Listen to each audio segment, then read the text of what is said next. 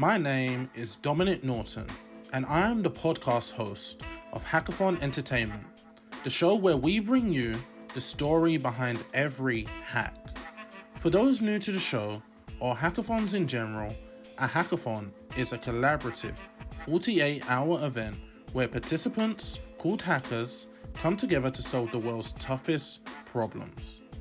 You'll be surprised, excited, and amazed with the solutions people are developing all across the world. If you listened to the show before, you'll be excited to know we're in for another. In this episode, we caught up with Muntaser, a research assistant at the Florida Institute of Technology and a Major League Hacking Top 50 hacker. He shared with us his hackathon stories and his amazing journey to becoming a hackathon expert. I hope you enjoyed the show.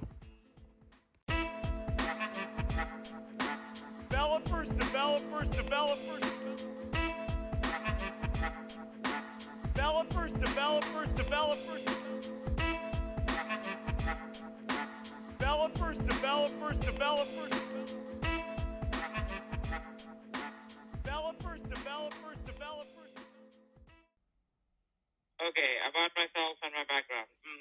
Sure. So I did my undergrad at the University of Miami, and then I went off to work in industry for a couple of years. I'm originally from my parents are from Bangladesh, and I was born and brought up in the Middle East in Abu Dhabi, which is like about 100 miles from Dubai, if you're familiar with that. So after I did my undergrad at the University of Miami, I went back to the Middle East to work in industry for a couple of years, and then eventually I felt like my career needed a boost. I needed to become like more of an expert. So I went to the UK to actually originally get a PhD, and then that fell through. So I ended up coming back to the States. I came to Florida again. I came into Florida Tech. I did a master's here, and then now I'm in my second year of my PhD. So that's like my academic journey, and that's kind of who I am.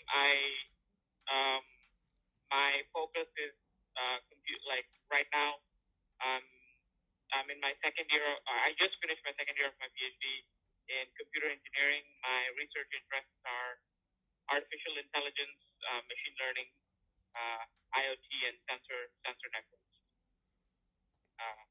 So that's kind of, if you want to summarize it, that's who I am. And how did you get into hackathons? Okay, yeah, this is an interesting story, and I love to tell this story. So how I got into hackathons is I actually saw this flyer on campus for something called Local Hack Day, and at my university, the local ATM chapter was throwing together this Local Hack Day, and at that time I was kind of like I looked into the details of the flyer, and I was like, oh, free food, and it's on a weekend. So usually when there's free food, it's like in the evening. Then there's like there's like this caveat of you have to sit through this boring meeting. But I was like, hey, I like programming, and that's what I do. And it's like free food throughout the event, and I was like, oh, this is like the whole day event, and they have like food all day, and it's good. It's good food. It's not like just some cold pizza. So that's what actually brought me into the hackathon.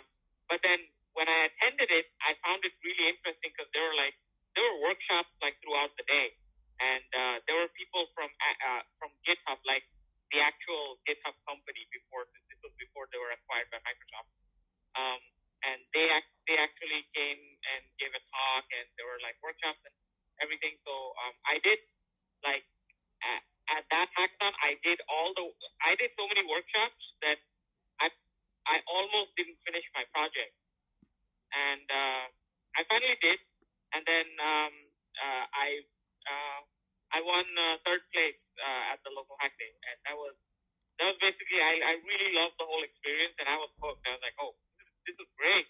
When the next one?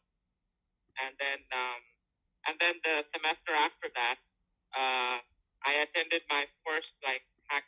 Well, no, the semester after that was the summer, and there was this thing called NASA Space App Challenge, and me and a couple of my friends we did that. And right after the summer, when the fall semester started, this was fall 2017. This was my first like actual major league hackathon or like hackathon event. That was Night Hacks, and that's how my hackathon journey started. That's so interesting. And do you think hackathons have really impacted your life? Oh yeah, definitely. Like now, some people will ask me, "Hey, what do you do on a weekend?" Or what do you do for fun? And I just I'm just really honest, and I go like, I have no. My social life is hackathon. I just before physical distancing and social distancing and work from home. I used to travel almost every weekend to a hackathon. Uh, um, I usually made it a point to try and go to an event that was somewhere I've never been to. Go to a college campus that I haven't visited, make new friends, network with new people, and it's been an amazing experience. Like, I have been to I've never been to like a hackathon outside the United States, but in the States, I have been to pretty much a bunch of the Ivy League schools, universities, campuses all across the U.S. Um, I, I literally lost count of how many I've been to, and there's always been an interesting story with every single one of them. Like every hackathon has like a story attached to it. Like if I wrote a book about hackathons, I could write a chapter on every single one. And I totally agree with that because I have very very similar experiences, and I guess a little bit later on we will get into hopefully one or two of those stories. But you did mention about Major League hacking and Major League hackathons, and for people that don't know what Major League hackathons are, can you talk a little bit about that? And I believe you're ranked in the top 52, right? Yes, that's right. They actually just made the MLH top 50 a thing for like starting the beginning of this year, and I was fortunate enough to have been and humbled really to have been chosen among the MLH top 50. So MLH is essentially the league for collegiate hackathons. So if there's a hackathon at the collegiate level, which means the university students throw it together, and they meet certain criteria, i.e., they're a certain size, they have a certain number of sponsors, and most importantly, they have a certain rule of conduct that they are adhering to with regards to a hackathon, then they can basically become a major league hacking event. A major league hacking then essentially allows the hackathon to accrue points for your university and for also it gives you like certain category prizes and they help out with organizing and everything. And they have like a certain I want to say there's like a certain flavor to MLH events. It's very very student centric. It's very there are a lot of fun events. There's a lot of if you attend an MLH event, the experience you get out of it is because I've attended other like non-MLH events. The experience is very unique. It's very conducive to learning. And anyone who attends an MLH event, in my opinion, like if they stay throughout the whole event, they always come out with either having learned a skill or at the least picked up a friend that they didn't have before. And what was your route to becoming a top 50 in the Major League Hackathon League? Well, to be honest with you, my approach to hackathons wasn't it like I of course it's a hackathon, it's a competition. I do want to win something, but my main aim from a hackathon is to be able to build something cool, to utilize my knowledge of tech to basically come up with an idea and then build it. When you're with friends, sometimes you're talking and then you say, "Oh, hey, I have an idea. Let's do this." And hackathons for me has a way of adding on to that initial feeling of I got an idea, which to me is, okay, I have an idea and now I can build it. So building projects, building solutions to me has always been like a very core focus for what I do at hackathons.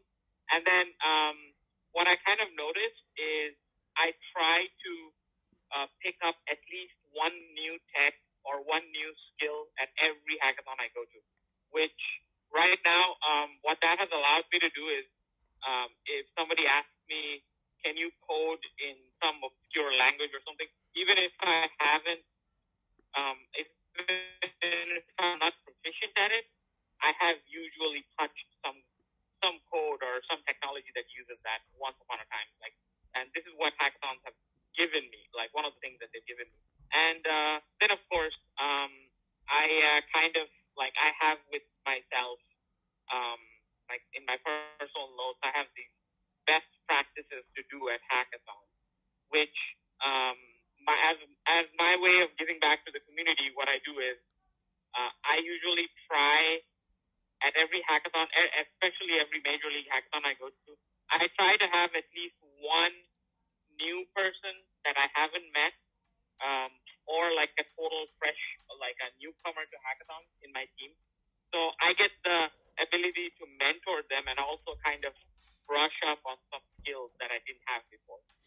And that has actually allowed me to come up with a very diverse set of ideas and concepts for building my projects. I mean, there was literally times when I specifically teamed up with somebody non-technical, and they had an amazing idea that I would never have thought of as a technical person. Of course, they didn't know how to go about doing it, but once I heard the idea, I was like, oh, this is an amazing idea. So if you want the opportunity to build it, I'd love to form a team with you. And more than once, what that has led to is us winning the hackathon, or winning like at least a prize at the hackathon. And this has gone on again and again and again. And at one point, I guess, I had a lot of wins that way, and I got recognized. And plus, I did make a lot of friends through hackathons. Like every hackathon I go to now, I at least pick up one new. And just on that note of making friends and your personal development, hackathons have been key to where you are now, even as a PhD student. Do you think with the rise in technology, hackathons will be more and more important to development of students and the wider community? Oh, definitely. Like, speaking to my personal experience as a PhD student, so as a PhD student, especially in the computer technology field, I am supposed to keep abreast of exactly what's happening in the in the world of technology. All the time. I'm supposed to know what's at the edge because I'm supposed to contribute to the edge. And being in hackathons has actually given me a unique perspective of, oh, this is what companies are doing. This is what Google is doing now. This is what Microsoft is doing now. This is what IBM is doing now. So, I get that. I'll give you a hackathon centric example. So, my third MLH event was called Hack Riddle, and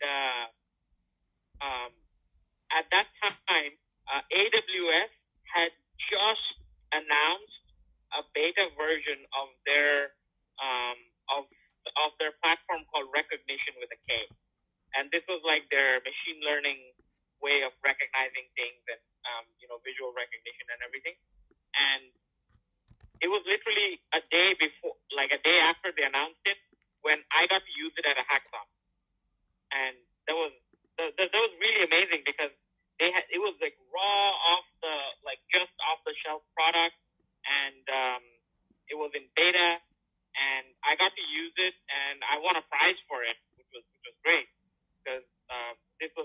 that many people never even heard of.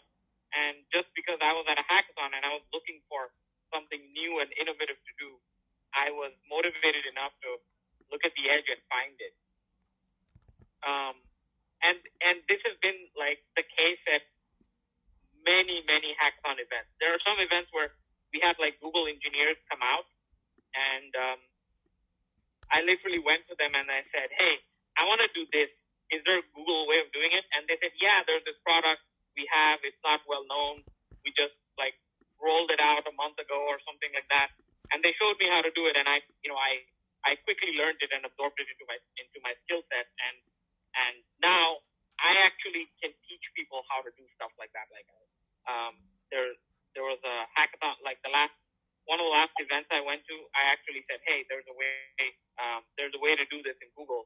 Just give me 10 minutes and I'll show you." And voila, 10 minutes there. And I had actually taught off a new skill I myself learned at a hackathon.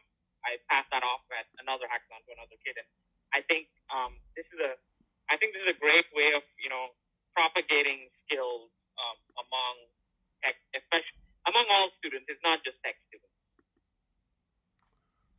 And it sounds like you're heavy focused on learning at hackathons and also teaching, but learning too. And it's a very good educational exercise for you. Have you thought about taking any of the projects, or especially the winning ones, a little bit forward? And I'm sure in some of the hackathons, the prize is, I don't know, an accelerator or to speak to investors, or, the number of things hackathons offer for the winning projects. Yeah, so last year at a hackathon in 2019, I did a hackathon in Pittsburgh called the Pit Challenge. And my team and I, we won that hackathon. And the product that came out of that hackathon is now, it's a startup. Like, it officially became a startup last month. And are you still a part of that project, or are you too? Yeah, busy? I'm a co-founder. Okay. And can you, and I didn't know this, and can you talk a little bit about your experiences from transitioning from working on something in maybe less than 48 hours? You might have not known the people beforehand, and turning that into a startup almost less than a couple months after?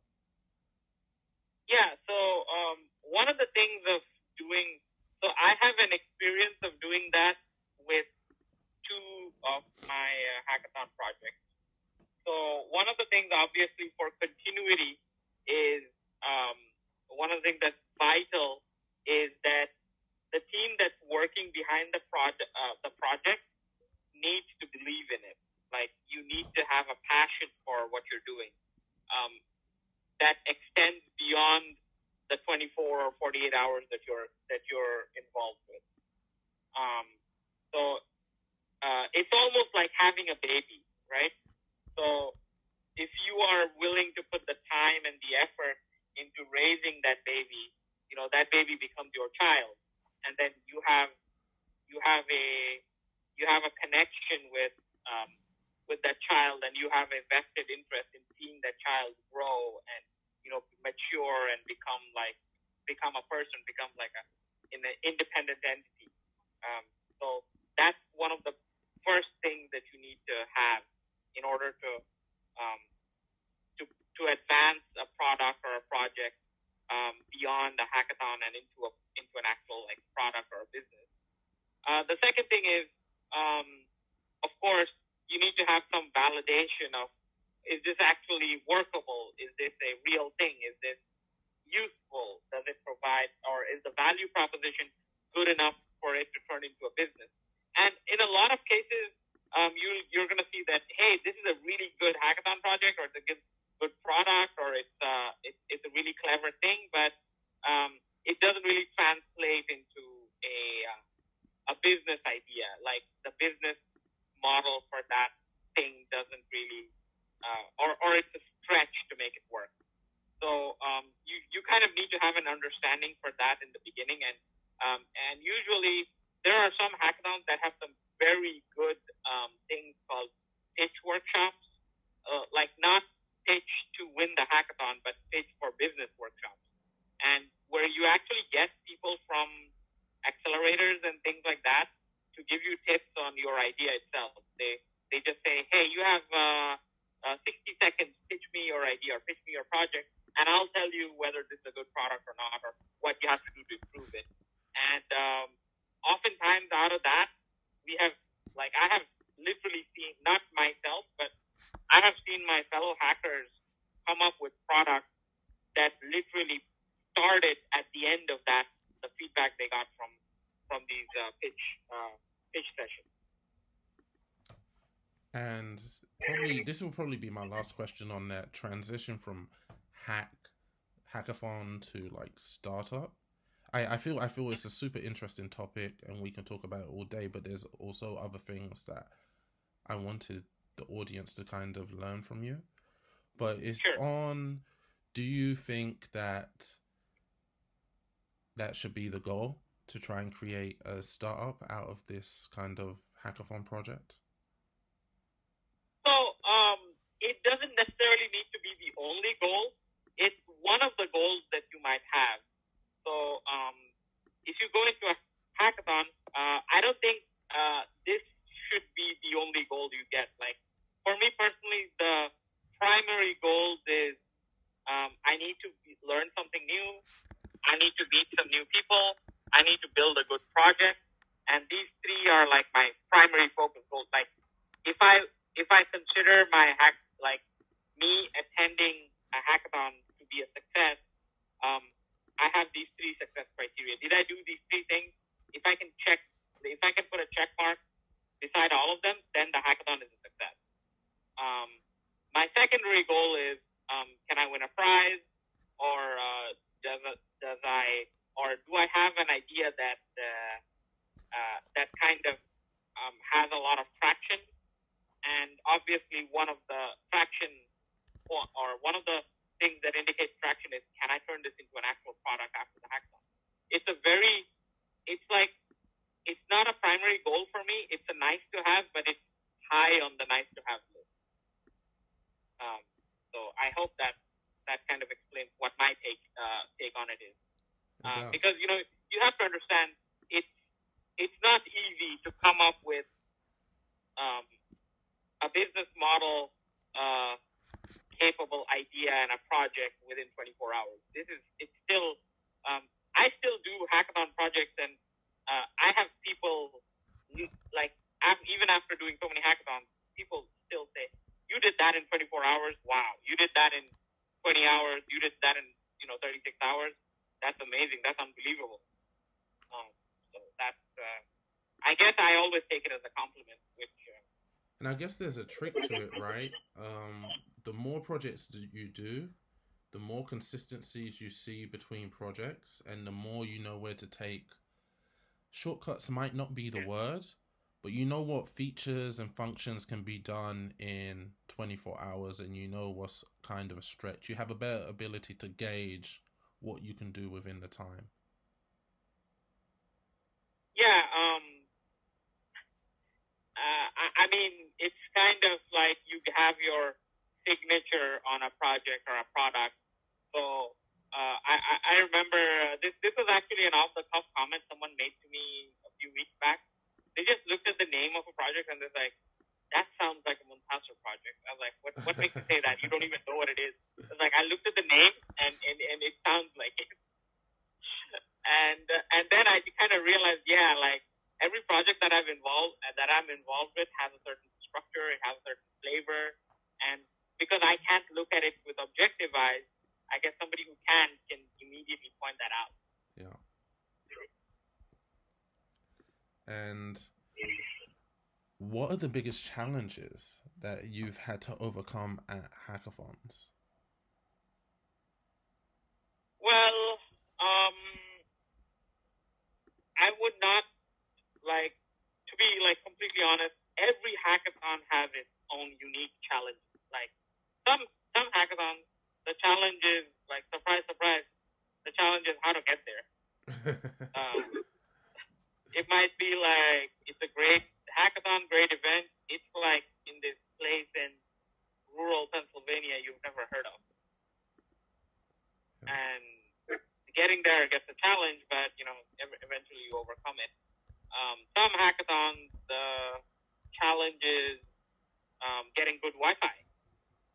You throw 2,000 students together in one spot. The Wi-Fi was only meant to handle 500. You're going to get problems. And plus, it's a hackathon. Everyone is using up bandwidth. Some hackathons, the problem is, the food runs out, which shouldn't happen. But if you have a large event and it's not well organized and well streamlined, you will get logistic problems like food. Some hackathons, the challenges are, you kind of, and this always happens when you've done a few hackathons and when you're really enthusiastic, you want to add so many features to your core project or your core product, and in the end, you realize that the only resource you have lacking is time. You're literally 3 hours away from finishing the hackathon, and you know exactly what to do if you had 5 more hours or 6 more hours, but you just don't have it anymore. And so, to that point, even with your startup, it's the same thing, right? You might have a big pitch coming up in 2 months, and you're tight for time. What's the key to limiting the features and really understanding what you can do and can't do? So, one of the things that I've discovered is to have a hierarchy of usefulness and time or resources invested in making it happen. So you might consider this is a really good and useful feature to have, but the amount of time or the amount of resources I would invest into making this feature a possibility, the same, I could invest the same resources and have 4 more features be a thing with, as a trade-off. So you have to really be cognizant of those trade-offs and make wise decisions at those points. Well, that leads into our next question. And what is the key to developing successful hacks at hackathons? Okay, so a lot of people have different ideas and different ways to go about it. But for me, if I want my hack to be successful at a hackathon, these are the things I need to do. The idea needs to be good. Sometimes you might have a really good team, you might have really good skills, you might be really able to pull off rabbits out of hats, but if your idea is not good, ultimately it's not going to get too far. Secondly, you have to, when you think of an idea and your team comes together to make it into a hackathon project, it's kind of like a promise, right? You're making a promise to deliver the product at the end of the 24 hours or 48 hours, or sometimes bad scenarios, you are fiddling around with the idea and you only have 12 hours to finish it. So it's basically a promise that in 12 hours or whatever X hours, I'm going to deliver this product. So it's how well you can keep up that promise, the dedication or your drive to it. And the third and one of the most important ingredients is good design. A lot of times, this is something you can, I learned by experience, and I think most people, once they have the experience of this, they are going to learn it well. Which is, if you have an idea and to build it, your design is good, it makes coding it really, really easy. If your design is not good, you are going to have a terrible time putting it all together. So you're talking about architectural design, software architecture. Yeah, architectural design, system architecture, system integration, basically overall system design.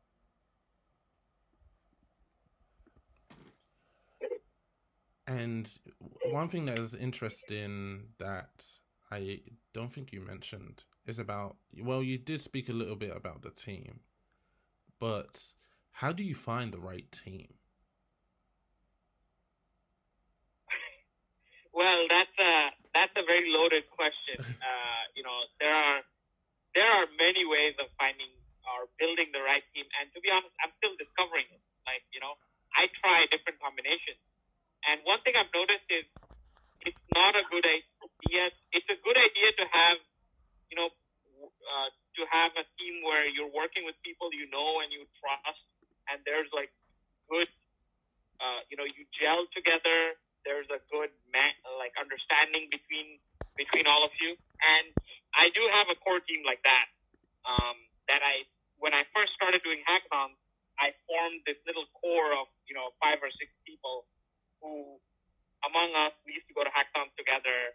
It wasn't always all of us together. It was usually like 3 or 4 of us. But when we did get together, we really worked well together. That being said, I've also noticed that once you're open to the idea of introducing new people to your team, you get immediately like a cake of diversity. Your ideas become more broad, and your horizons kind of increase.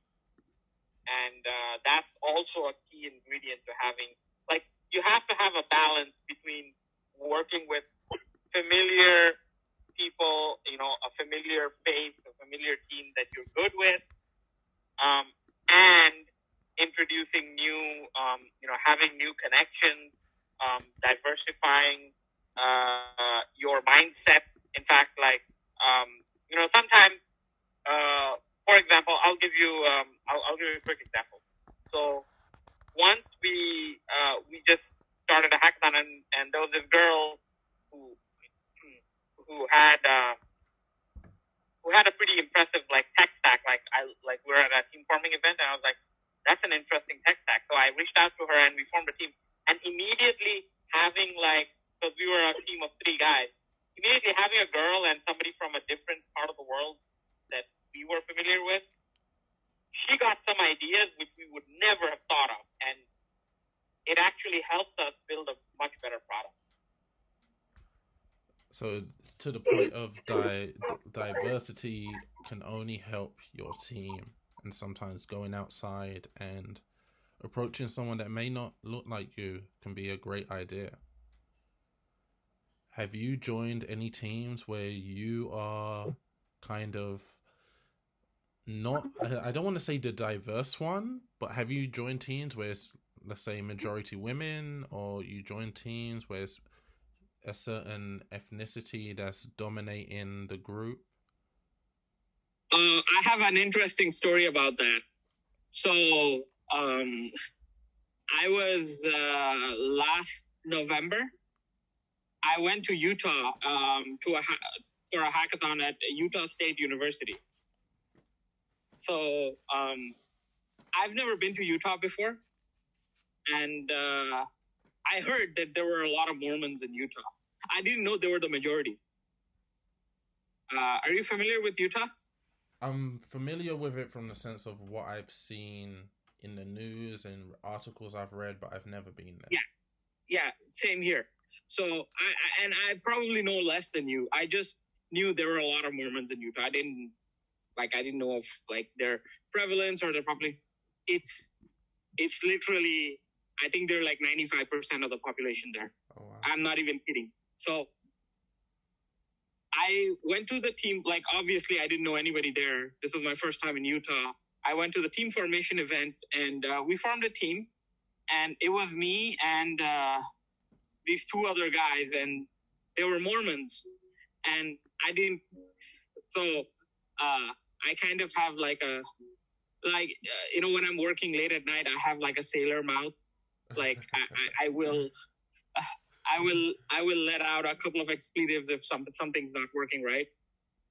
And I did not know that Mormons don't swear or cuss in public.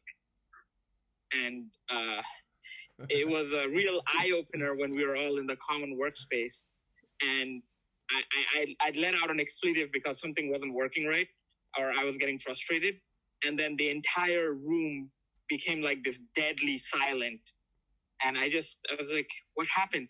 And I looked around, and everyone gave me this stare, and then we started working again, and then after maybe half an hour, that happened again, and then this time there was like an even more ominous stare, and then and then like I had the sense to I am one of my friends like who knew a bit more about Mormons, and I asked him, I'm like, do Mormons not swear in public? Is there something wrong? And then he's like, yeah, don't swear in front of a Mormon. They think it's an offensive thing. And I was like, oh, okay. So yeah, that was I was literally the only non-Mormon in the room, probably in the hackathon. And so it's a great story because it makes me think, how was you meant to know? There was no process, right? And I guess the same thing is when we join teams where we might be the minority, or we might be from a different group that, it might be me coming from the UK and working in the US, or working with people at a hackathon in the US, and I say something that's offensive, but I don't know it's offensive. And it's interesting how you kind of overcame that, and you spoke to your friend and you kind of corrected your behavior. And those are, I guess, great steps for working in teams. But do you have any ideas of how we as developers, as academics, can be more aware of other groups so we can work better with other groups? So I think the best way to get to know the way the like how people from a group different to us think is to actually work with them. So like I said, one of the things I did when I went to the Utah hackathon, I had the option of working alone or working solo on a project. That was literally not what I wanted to do. I did want to form a team, and I did want to have somebody with a different experience, different outlook from me. And it made my experience a lot richer for being able to learn how somebody else thinks, or how someone from a different culture, different background, what their thought processes are.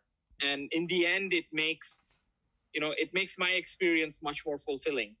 And ultimately, for what we're doing, we're building a project, we're building a product.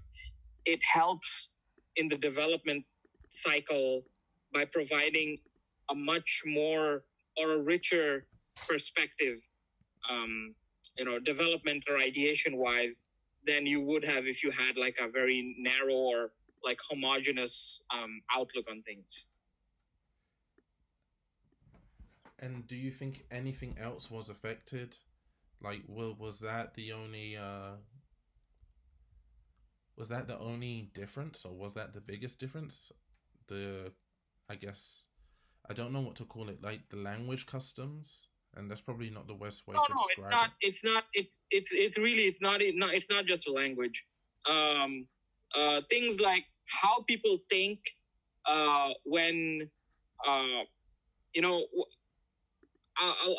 give you another example. So a lot of times when we build when I build a hackathon project, I'm trying to solve a problem, right? I'm using technology to build a product that addresses an issue that people might have. So sometimes you don't know how people are affected by this issue if you are not in their shoes. So I'll give you I think in February of this year, I built a project with a team that addressed the issue of disabled or handicapped people when they access buildings. Like, they have like their own like handicapped entrance and their, different signage, etc. But I never got this perspective until like we were demoing our project, and one of the first, like luckily for us, one of the first people who was looking at our project demo said, "Oh, that was very interesting." But a lot of times people have this problem. Handicapped people have this problem of other people not understanding why they might be slower. Like it might not be obvious, but there are some limitations to the speed at which they can react to do things. So if systems that are meant for handicapped people are, take that into consideration, like the lowered reaction times, then that makes a really good, that's a really good feature to have. Now, luckily for us, for demo purposes, we had slowed down a bunch of the features in our system. So we immediately got how to pitch our system. We're like, oh, we've introduced a delay in our system that, that accounts for the fact that people might be slowed down. And that was really a good perspective to have by, if I had not thought of asking somebody who was affected by a certain problem in a way that I wasn't, I wouldn't have gotten the idea of including a certain feature. And what prompts that? Because I'll expand a little bit on more on that question, because you can take AI, and that's a part of your PhD studies, and I'm sure you would know, and it's public knowledge, a lot of the algorithms are limited by the data sets, and the data sets inherently have bias. Let's say facial recognition, and people with darker skin, it doesn't work as well on, but that's because of the data sets. And I have a very interesting story about that. So remember when I told you about like the AWS recognition? Yeah. So I immediately got like that team that I was working on, like at that hackathon, our team had me. I'm like typically like a brown person. You would probably categorize me as brown skinned or dark brown skin. Then we had one person who's like African American, like he's from Haiti. So he's like typical African features. Yeah. And then we had one person who's like straight up Caucasian. So like basically typical Caucasian features. And then I had a friend at the hackathon who was Chinese American. So what I did was I tested it out with all of them, and then I immediately figured out this bias. And this was in 2017, before like all these studies came out. At a hackathon, I figured this out. And then I kind of found a way around it. I was like, okay, so the way to do this actually is to have a light behind the camera. And it actually improves the facial recognition rate. Yeah, that makes a lot of sense. It makes a lot of sense in a hackathon sense. In when I think about that a little bit more, I think about the airport, and you still have issues in the airport.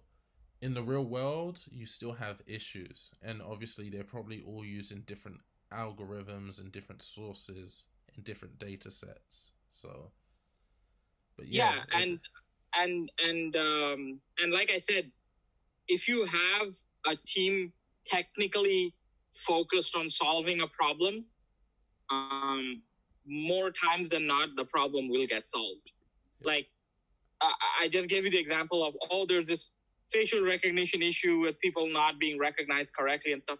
We ran into, like, when Amazon debuted their facial recognition, like, engine, I don't know any other project, like, on the hackathon level or whatever, that has used this this technology before our product.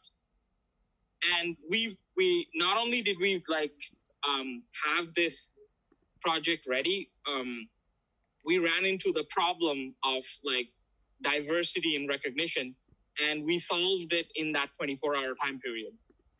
Of course, it was a hackathon, so it was a very hacky solution, but the solution worked, and we actually got multiple awards at that hackathon. We got the Best Information Security Award because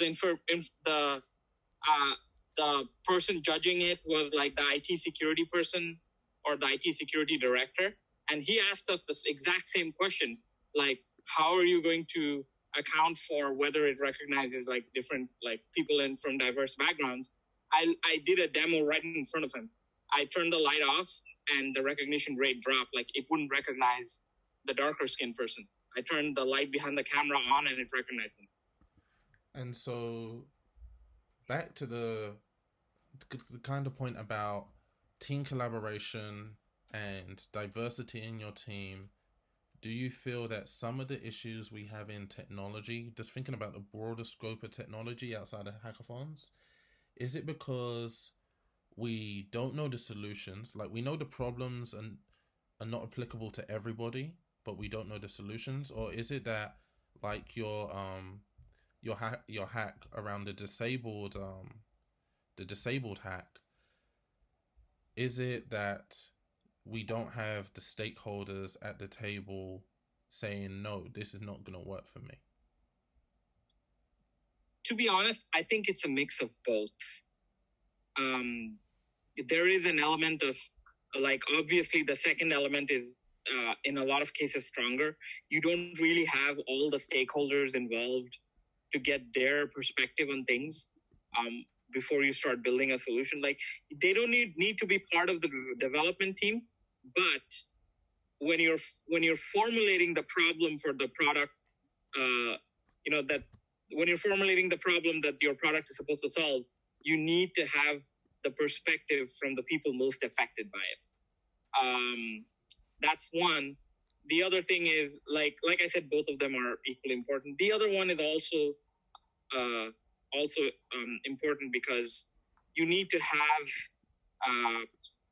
like a technical focus on like whatever project you do, and it must in my experience at least, the more the more options you have, the more knowledgeable you are about certain technology, the better you are suited to kind of say this technology is applicable for this problem, or this technology is not applicable for this problem.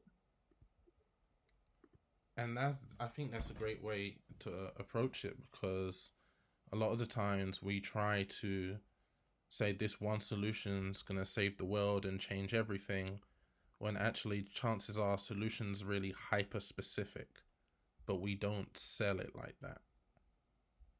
Yeah. So in my opinion, a solution is not generally a monolithic thing, because the problem usually is also not a monolithic thing. The problem has many aspects, many perspectives, and your solution must be flexible enough to accommodate that. So going back to like my disability, like helping disabled people, people have different disabilities, and even within disabilities, people have various levels of them.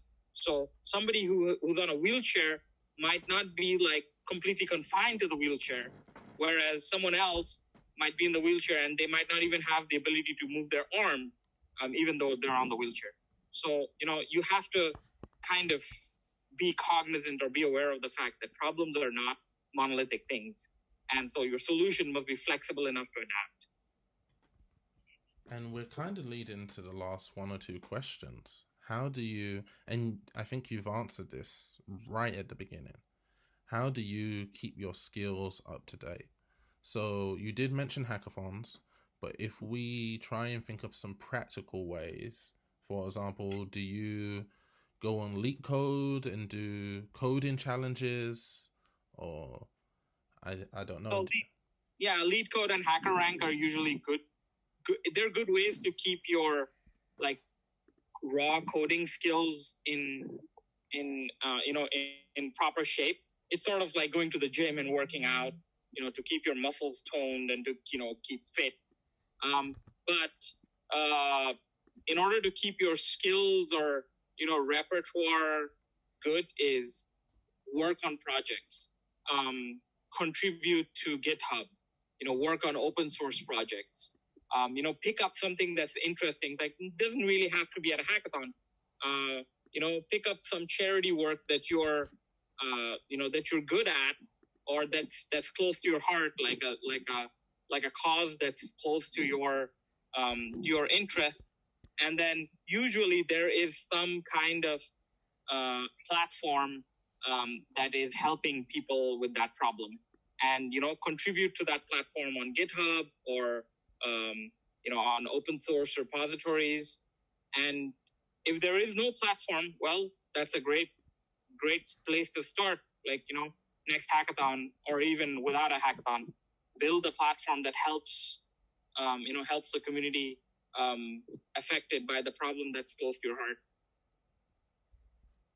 And I guess my final question would be more on a couple tips for hackers. Maybe somebody's transitioning from, I guess, you spoke a little bit about you wanted to take the next step, and that's what inspired your PhD, and you continued with the hackathons. But maybe someone is in finance and they want to get in tech, or maybe they've been in marketing for 30 years and maybe they're 50 and they want to start getting in tech.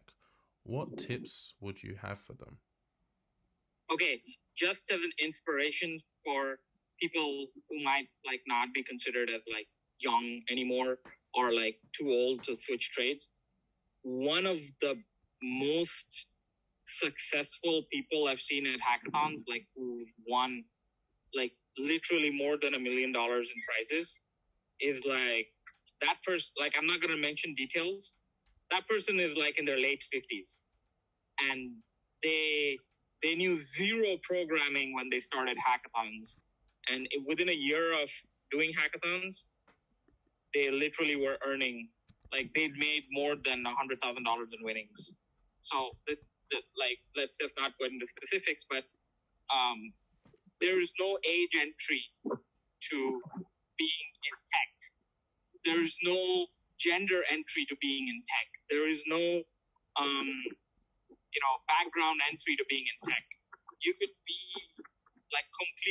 you could not have seen or not have used a computer in your life, and then started to program when you were in your late 30s, and then become a tech or have a career in tech and in technology. There are people at large tech companies like Facebook, Google, Amazon, Microsoft, all of them, that have similar stories and similar backgrounds. They're in finance. They wanted to switch careers, and then they got into tech, picked up coding. They liked it. And the internet is a great, great, great equalizer. For pretty much any technology that you want to do, if you go online and you look, there's usually a good tutorial for it, if the technology is good and it's mature. For me personally, for my PhD work, I use open source tools like TensorFlow, PyTorch. I used to use something called Theano, but it's not a thing anymore.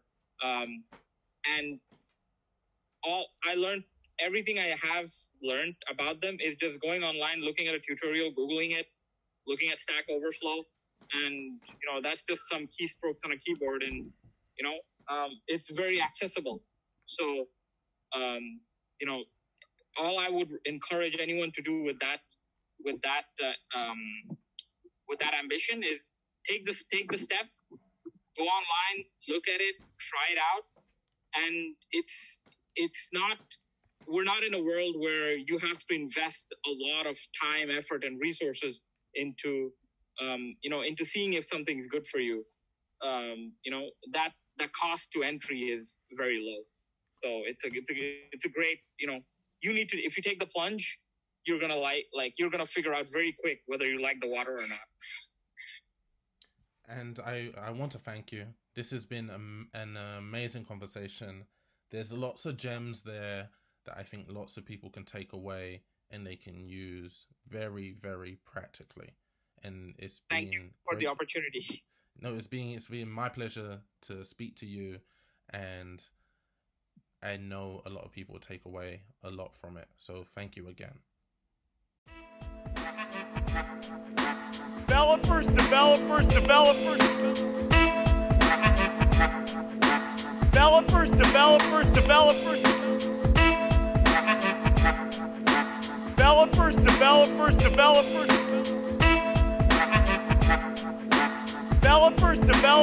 Developers.